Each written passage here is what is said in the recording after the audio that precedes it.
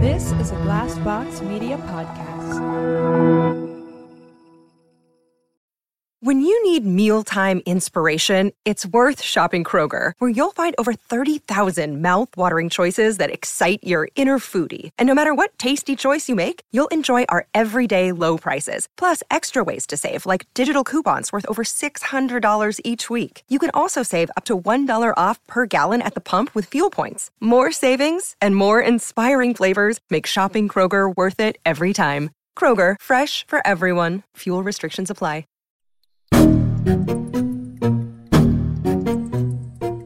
There is a space between reality and fantasy, between light and dark, between rational and irrational. In this space, there are interludes. This interlude is a strange little tale told in two parts from two writers called Blank.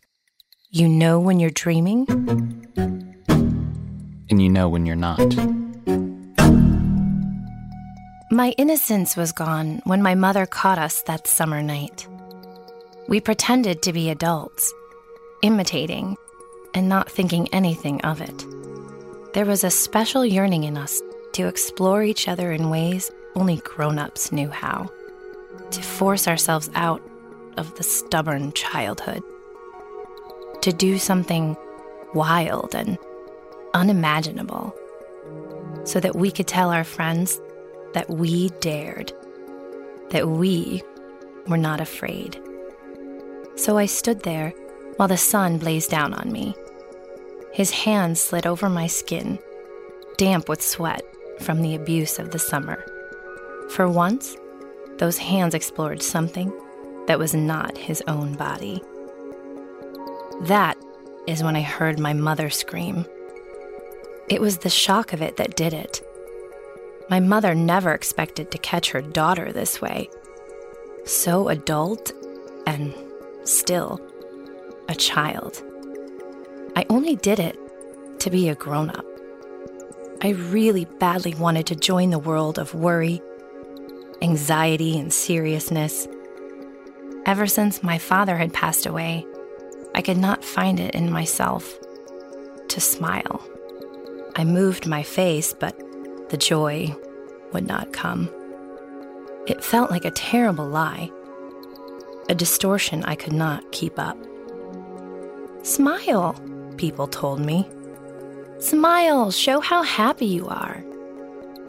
Children are supposed to be happy, but I despised that. And the more they asked, the more I resisted. It occurred to me then that if I could become an adult, even if I had to force it, nobody would notice the permanent seriousness that had settled on my face. Nobody would blink an eye at my pout. Chris got into more trouble than I did. My mother called him names I do not care to repeat. His parents were embarrassed and concerned. They eventually took him out of school and moved him to a private one, a place where he had no friends and nobody knew him or me or whatever events connected the two of us. I really don't think anyone would really care if they found out. I still remember that blank expression on his face. The same face, but almost not his own. That last time we saw each other, we did not say a thing. My mother was the victim of my behavior, a victim of what I chose to do. I did not fight her on that. After all, she cared for me all on her own. I was ashamed I let her down, but have to admit, there was always that thrill, the enormous addiction that a touch of another can ignite. I never mentioned any of that to her. Since that time, my mother kept her keen eye on me. I was not allowed to have many friends, and eventually settled on just one, Elisa. We spent all our spare time together, and she knew everything about me the way I knew everything about her. We were both innocent again and completely cut off from everyone else. This pleased my mother, but made me an outcast. Day after day, Elisa and I went to my house together after school and spent endless hours talking and imagining, making up lives and adventures for one another. I felt I could share all of myself with her, good and bad, shameful and beautiful. We were both serious together, frowning like adults, in a hurry to shed childhood and all of its helplessness. I will forever remember the day I had found out my mother's secret. Everything about that morning was ordinary. I got ready for school. I walked down the hall, headed downstairs when there was a noise behind me. I turned. That is when I noticed my mother's door was ajar. It was odd that it was open, because she never liked to be bothered so early in the morning. She was particular like that. My mother did not allow me to see her before she was ready. In all my life, I have never seen her without her makeup. Not even once. She was always a picture of beauty and looked immaculate in her outfits. Her hair beautifully done. My curiosity stirred, and I could not resist. Fueled by rebellion and staying as quiet as I could, I made my way down the hall to my mother's room. I approached the door and peeked in. I could make out the silhouette of my mother sitting in her vanity, her robe elegantly draped around her shoulders. It was a comforting image, seeing her so real and so human with her face still unmade. My eyes searched for a reflection of her image in the mirror. What was that? I stared. My breathing got shallow. My heart sank and felt suspended. Artificial. Where was her face? Instead of the usual eyes and a nose, her lips, all I could see was a blank form, an empty space that seemed to spread and grow. I blinked, unable to comprehend, yet I was unable to look away. Instead, I stared ahead in disbelief, not daring to move a muscle, my eyes glaring, piercing. My mother attached an eye to her blank face, her eye, the same one that I remembered so well. It blinked and studied the image of itself in the mirror, as if it was a foreign object. My mother attached an eyebrow next. It rested perfectly right above the eye. Suddenly, the alien, half-blank face became more familiar. I tried to breathe, but it would not come. So I stared while pressure relentlessly built up at my temples. My mother attached her nose with great care. Delicately, using the tips of her 2 fingers, she smoothed it out at the edges. Then she attached another eye. The familiarity of her face was almost complete. My chest felt heavy, tingling while I gasped, suffocating. I did not dare blink. That is when our eyes met. I stared into her freshly attached eyes as she stared into mine. One of her eyebrows was still missing.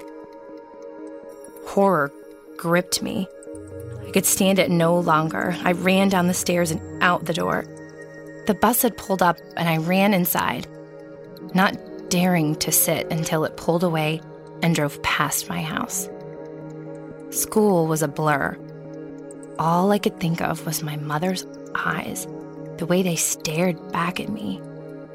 For the first time ever, I noticed just how artificial her stare was, how well constructed was the look of love, the look of sympathy I knew so well.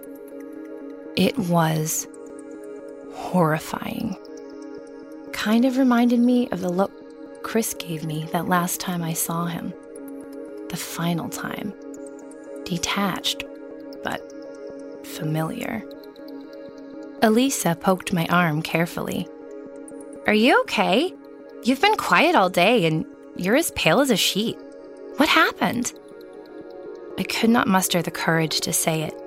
Did not know how. I forced out a smile and shook my head, but Elisa knew me too well. "Something is wrong. I know it." She refused to drop it. "I don't want to go home," I said. "Do you think I can stay at your place?"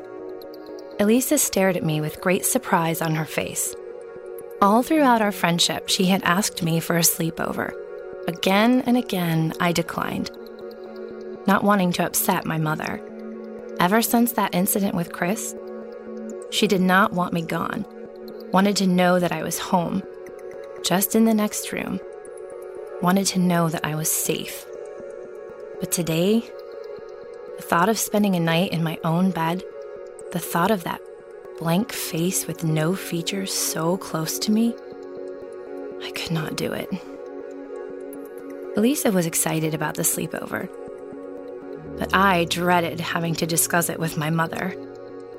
No doubt she would be upset and demand that I go home, but I couldn't go home. I was horrified. Elisa offered to have her mother, Mrs. Stevenson, talk to mine and reassure her that I will be safe and well cared for. I agreed, thankful to skip a conversation with my mother. When we got to Elisa's, the sun was high up and the day hot and sticky. We lounged by the pool, grateful for its refreshing coolness. I almost forgot about my mother. When I went into the house, I saw Mrs. Stevenson clutching the phone. She looked at me sideways. I stopped, somewhat unnerved. Mrs. Stevenson hung up the phone. "That was your mom," she said. There was a smile on her face. Something about that smile was so strange. It sent shivers down my spine. I forced a smirk and nodded. Mrs. Stevenson leaned toward me. That frozen smile was still on her face, stiff and artificial. "Don't you worry, your mom is okay with you staying here tonight." Mrs. Stevenson paused and waited for me to respond. I remained silent. "Aren't you happy?" She extended her arm and pet my head. I pulled away. Mrs. Stevenson stared, her eyes severe and unblinking. So I forced a smile. "Thank you," I said. Elisa emerged on the other side of the glass door, and I left, heading back to the pool. The day was almost gone, but it was still warm and beautiful. No matter how lovely the day was, Mrs. Stevenson's stiff expression was on my mind. No matter how much fun I had, I could not shake it off. "So tell me, what is it?" Elisa was laying on the floor next to me. There was makeup and clothes, random things spread all around us. I shook my head, but of course I would tell her. How could I not? "Well," I started. I hardly trusted my own voice. It sounded so foreign. I continued. "I went into my mother's room early this morning. She did not know I was there watching her. So I saw her get ready, only, well, I think I saw her face with everything gone." My words tumbled out and my heart beat wildly. I expected Elisa to laugh, to be shocked or to call me a liar. But what she said was more surprising to me than ever. You mean like none of her features were there? Yes, I said. Yes, that's right. It was the freakiest thing. Her nose, her eyes, even her eyebrows were gone. She was just blank. Elisa did not say anything, only stared at me with a certain look that I never saw before. There was a long pause. Finally, she spoke. "What's so weird about that?" she asked. "Doesn't everyone do that?" I thought she was joking, which made me mad. "It's not funny," I said. "It really happened." She nodded. "Don't you take it all off at night too?" We stared at each other, but she was serious. My hands turned cold. "So," I continued, "so you do it too? You take it all off? Your face? Every night?" Elisa stared back at me, then jumped on the bed and turned away.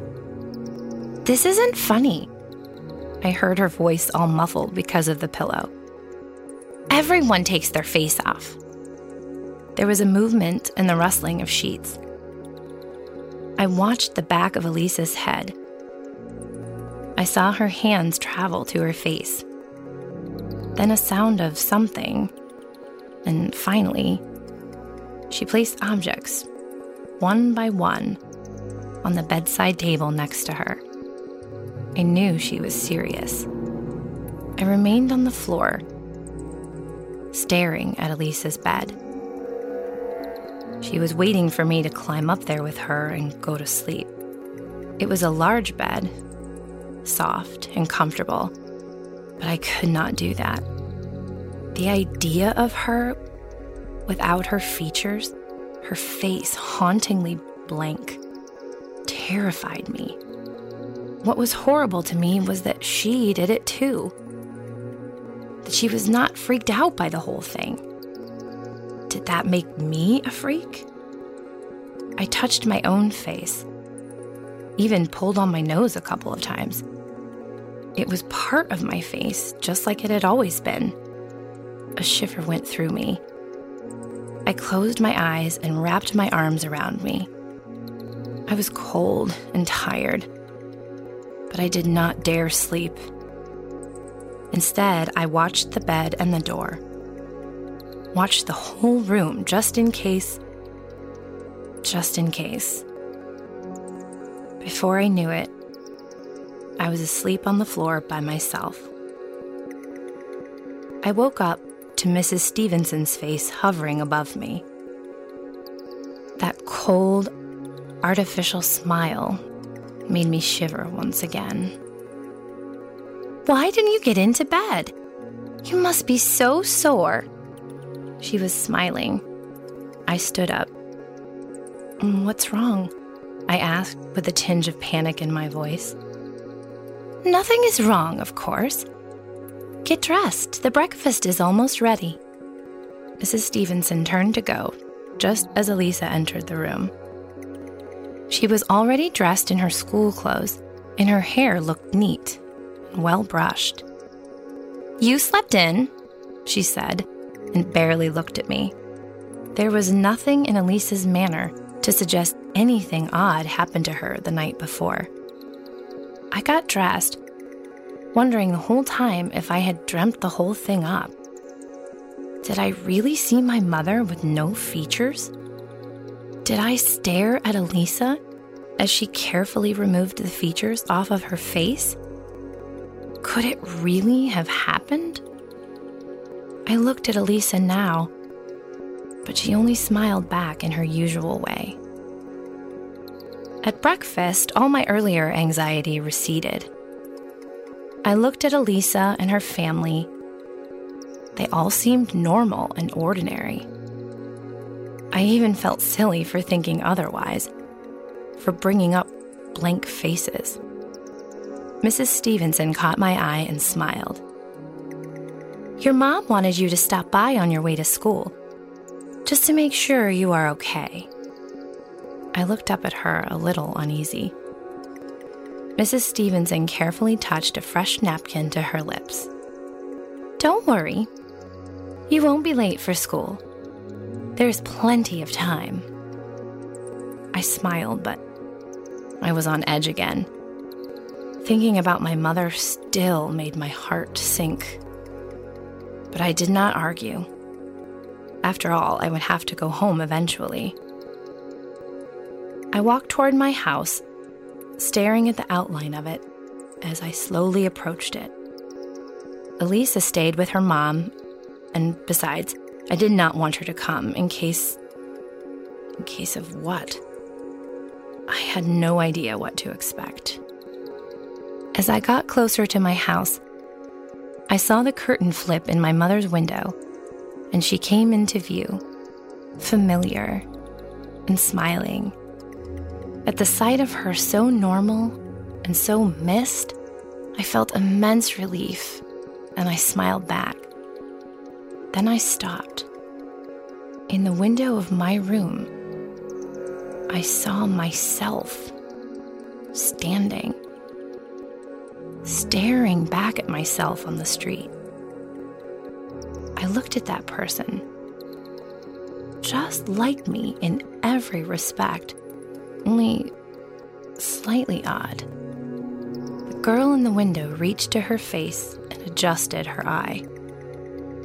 There it was, some carnival version of myself. It was absolutely horrible, because she resembled me so closely. It sent shivers through me. I stood, frozen. All I could do was stare at that unknown person. Me, in the window of my room. There was a noise behind me, and I turned. Several dozens of people, most of whom I knew, stood behind me and stared. Their expressions blank. There was something so artificial and menacing in their gaze. Among them, Elisa stood next to Mrs. Stevenson. Her gaze was unsmiling, serious, and relentless. I looked back to the window and met my own gaze, also serious, unsmiling, and really mean. Suddenly, there was a hand on my shoulder, and then everything went blank. Announcing Mind Over Murder, a new true crime podcast. You're listening to the Mind Over Murder podcast. My name is Bill Thomas. I'm a writer, consulting producer, and now podcaster. I am now trying to use my experience as the brother of a murder victim to help other victims of violent crime. I'm working on a book on the unsolved Colonial Parkway murders, and I'm the co-administrator of the Colonial Parkway Murders Facebook group, together with Kristen Dilley. My name is Kristen Dilley. I'm a writer, a researcher, a teacher, and a victims advocate, as well as the social media manager and co-administrator for the Colonial Parkway Murders Facebook page with my partner in crime, Bill Thomas. Join us each week as we explore new true crime cases, as well as introduce you to experts from a variety of fields in the true crime space. You're listening to the Mind Over Murder podcast. Available on your favorite podcast platform. Another day is here, and you're ready for it. What to wear? Check. Breakfast, lunch, and dinner? Check. Planning for what's next and how to save for it? That's where Bank of America can help. For your financial to-dos, Bank of America has experts ready to help get you closer to your goals. Get started at one of our local financial centers or 24/7 in our mobile banking app. Find a location near you at bankofamerica.com/talktous. What would you like the power to do? Mobile banking requires downloading the app and is only available for select devices. Message and data rates may apply. Bank of America NA, member FDIC. We find that in these times, everyone needs some time to chill out and relax. That's why we're excited to announce this week's sponsor, Boston Green Health. Boston Green Health is a local provider of CBD products that specializes in oils, topicals, gummies, and edibles. Boston Green Health's plant-based products can provide natural relief and rest for the mind, body, and soul. As one of New England's premier hemp-based companies, they offer a variety of all-natural CBD products that use a blend of locally sourced hemp extract. Visit bostongreenhealth.com for premium CBD oil, a delicious variety of CBD-infused gummies, luxurious handcrafted topicals, and a product line for pets. Podcast listeners can receive 40% off any purchase by using show code STORIES. Boston Green Health takes pride in being New England's most trusted CBD brand. What Chris remembers. I remember the first words Dean Yardley said to me the day I arrived at Harding. Your lips, they're Cupid's bow lips. Has anyone ever told you that? Dean Yardley was round and bald and older than dirt, and I didn't care for the way he was looking at my lips from his side of the wide mahogany desk. It was the way Rebecca looked at my lips sometimes. It was her fault I ended up here. Her idea to take off her crop top and invite me to her bed. And can I tell you a secret? It was worth it. I can still feel her taut, downy skin against my body, that sensation of contact, of warmth, like a transfer of secrets between long-lost friends. I smelled like her lotion for days.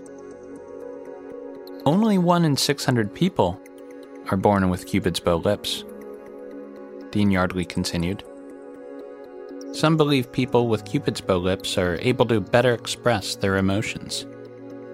That is, they're able to transmit their emotions to others more easily because it makes their faces more expressive. You're very lucky. Thank you, I think is what I said. Now, Christopher, he said, you should know that we don't often allow transfers to Harding halfway through a semester, but... My family, I prompted. Yes, well, your family. My old man was an alumnus of Harding, as was his father before him. That made me legacy, kind of thing men like Dean Yardley still got excited about. What Yardley didn't know was that my dad shit-talked Harding all the time. Said the only education he got out of the school was learning how to win at Ookie Cookie.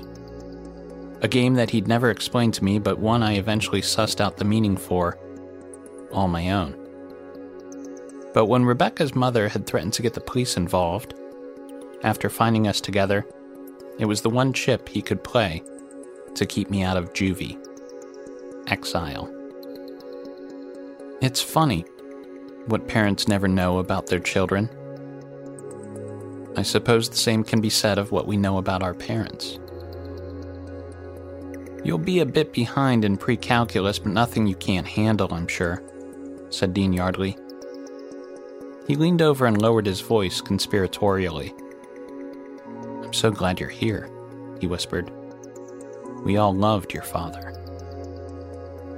Harding was a collection of 5 identical brick and granite buildings on the windy side of a hill in northern Massachusetts.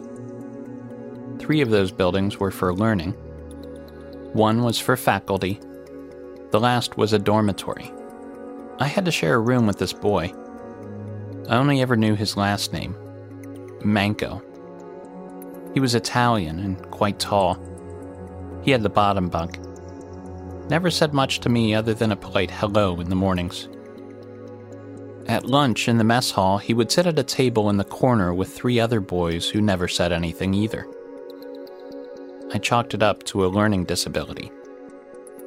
There were 4 grades at Harding, each with around 50 students. They called the freshmen plebes, and the upperclassmen's motto was, "Teach the plebes their manners." So for the first few weeks, I had put up with jabs and taunts from a large junior who always smelled like cheese. But he got bored quickly and moved on. The days were long and the nights were longer. I meditated at night. It was something I was trying, some kind of brooding phase. I'd lay back in the top bunk and stare at the ceiling until it became unfocused, and I'd watch my thoughts like balloons in the wind, flitting away from me, undeciphered, skimming out a calm sea. But eventually, my mind would turn again to Rebecca, to living in that memory of her room, the way her freckles became darker against the rose blush over her cheeks, the way her hair, nearly white, was so thin and blonde at its roots, you couldn't really tell where it began. The rough edges of the world had worn away in that bed, and everything I'd seen after was somehow softer. I doubt she thought of me much, or at all. I had the impression that I was a kind of necessary obstacle for her, the price of admission into that funhouse of adulthood. I'd been there before, and it was quite fun, but sometimes the tickets were awful expensive. And so the days passed at Harding, and the oaks and elms up and down the Connecticut River Valley turned bright colors, and the halls got hot with the radiant heat from the furnace they turned on at the first frost, bringing out the gamey smell of 200 young men in rutting season. I did well in my subjects that semester. I even managed a B in pre-calc. I was supposed to go home for Thanksgiving.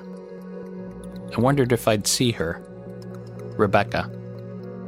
I wonder if she looked forward to that too.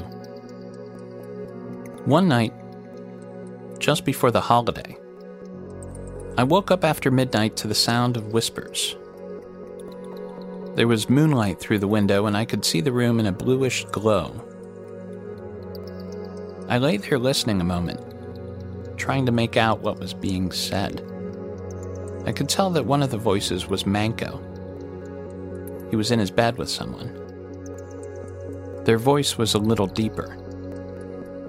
Slowly, so as not to make a noise, I swiveled my head toward the wall mirror that reflected the bottom bunk.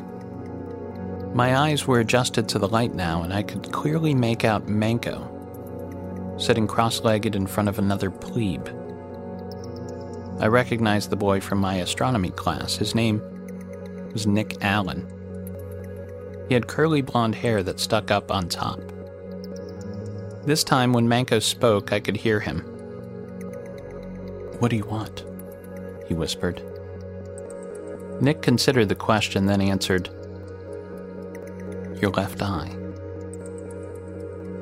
I watched as Manco reached up and removed his left eye and handed it over to the boy. My first thought was that I must be dreaming, that this was some kind of night terror full of imagined absurd evil. But you know when you're dreaming, and you know when you're not. As much as I wished otherwise, I was awake. And I had this terrible thought that if either of these boys caught me spying, they would kill me on the spot. And so I watched, silently, too frightened to turn away or even to close my eyes. And Nick put Manco's left eyeball into his mouth and sucked on it, quietly at first and then a bit more vigorously. Just for a minute or so, and then he placed the eye back onto Manco's face. "I want your ear," said Manco. "Yes," said Nick.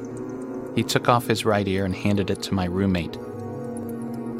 Manco licked it, caressed it, and while he did, Nick closed his eyes and moaned quietly, one hand over his mouth.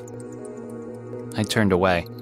The bed springs creaked loudly, and then Manco and Nick got quiet for a couple minutes.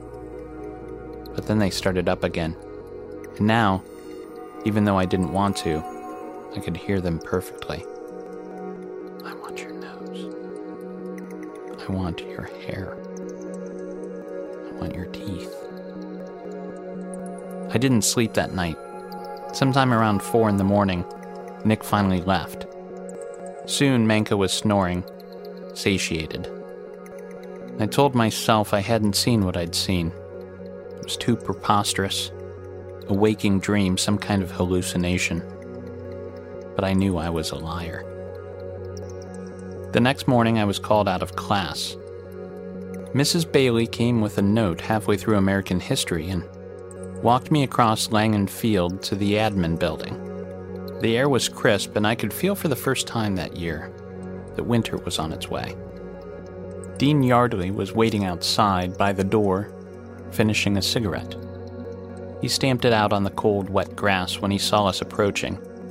Mrs. Bailey left us and went inside. "Let's have a walk," he said.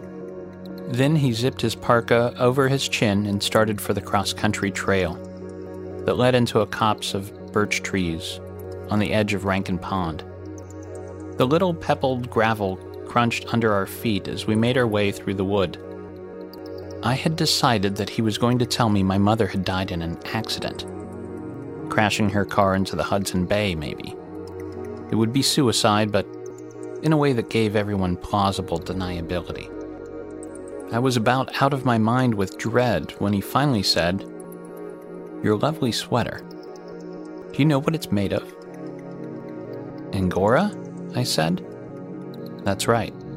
And do you know what Angora is?" "No, it's just a word I heard my mother use." Dean Yardley waddled onward. "Angora comes from beautiful little bunnies that were bred in Ankara in the 17th century. Travelers brought them to Paris, where the textile artist fell in love with their soft, cloud-like hair. Now, don't worry. They don't kill the bunnies. They harvest their fur, the stuff that makes them unique, and then they let them go on, growing, eating, making more bunnies, more hair." "How do they harvest their fur, then?" I asked. "They put out a dish of their favorite snack. Corn nips, maybe. They put the dish at the end of a wooden paddock, and when the bunny climbs inside, they close the cage around him and let his neck stick out so he can enjoy the treat. And then they pluck out every one of its hairs." "Is that painful?" "Excruciating." "But the bunnies live?" "They do. And for a while their bodies are a big hairless blank. Then the hair grows back, and in a couple months they come back for their treats." The wind kicked up off the valley. My sweater was thick and held in my body heat, but I wished I'd brought a jacket. I didn't want to stay out here in the cold with Dean Yardley. I didn't want to listen to any more of his stories. Did something happen? Something back home? "It's come to my attention that you've seen things you shouldn't have seen until you were older," he said. Dean Yardley turned his attention to me and fixed me with his eyes, which were the palest blue. I knew then that he meant the incident with Manko and Nick. One of them must have seen me watching and told the dean. And if that were true, I realized then everything I'd seen really had happened, and I could no longer deny it. I felt a mix of shame and fear wash over me. My first thought, however absurd, was that I should apologize to someone. He took me to a bend in the path then, and the tree line disappeared. Before us now was a long slope of bluegrass, and at the bottom, where the path met a stream, was a short, wide outbuilding made of pine board slats. "It seems to be happening earlier and earlier," Dean Yardley mused. "I didn't know anything about it until I was 17. Now boys are learning at what, 14? 15? It's powerful knowledge, and you're all much too young." "What's in the building there?" I asked. "Treats and paddocks," he whispered. "Treats and paddocks." He comes to visit me sometimes. Holidays mostly. And sometimes I see him on his long constitutionals along the path that leads into town. One of the slats near the back of the warren has a hole, and every 4 or 5 days it's my turn to look, and I tell the others what I can see. On Christmas Day, Dean Yardley brought me a book of prayers. He sat and read to me for an hour near the fire, and the others crept out from their shadowed corners with their blank, sloping heads craned toward the sound of his voice. When he was done, he put his hand on my head. It stayed there a moment too long. He smiled, and those Cupid's bow lips stretched over his face, and I could tell how very happy he was at last.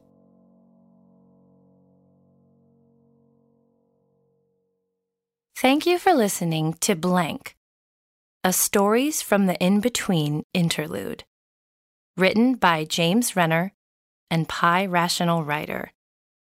Narration by Valerie Bogart and James Renner. Music by David Williams. Recorded at Stay Level Recording Studio in Akron, Ohio. Stories from the In-Between is a Crawl Space Media production. This is a Glassbox Media podcast.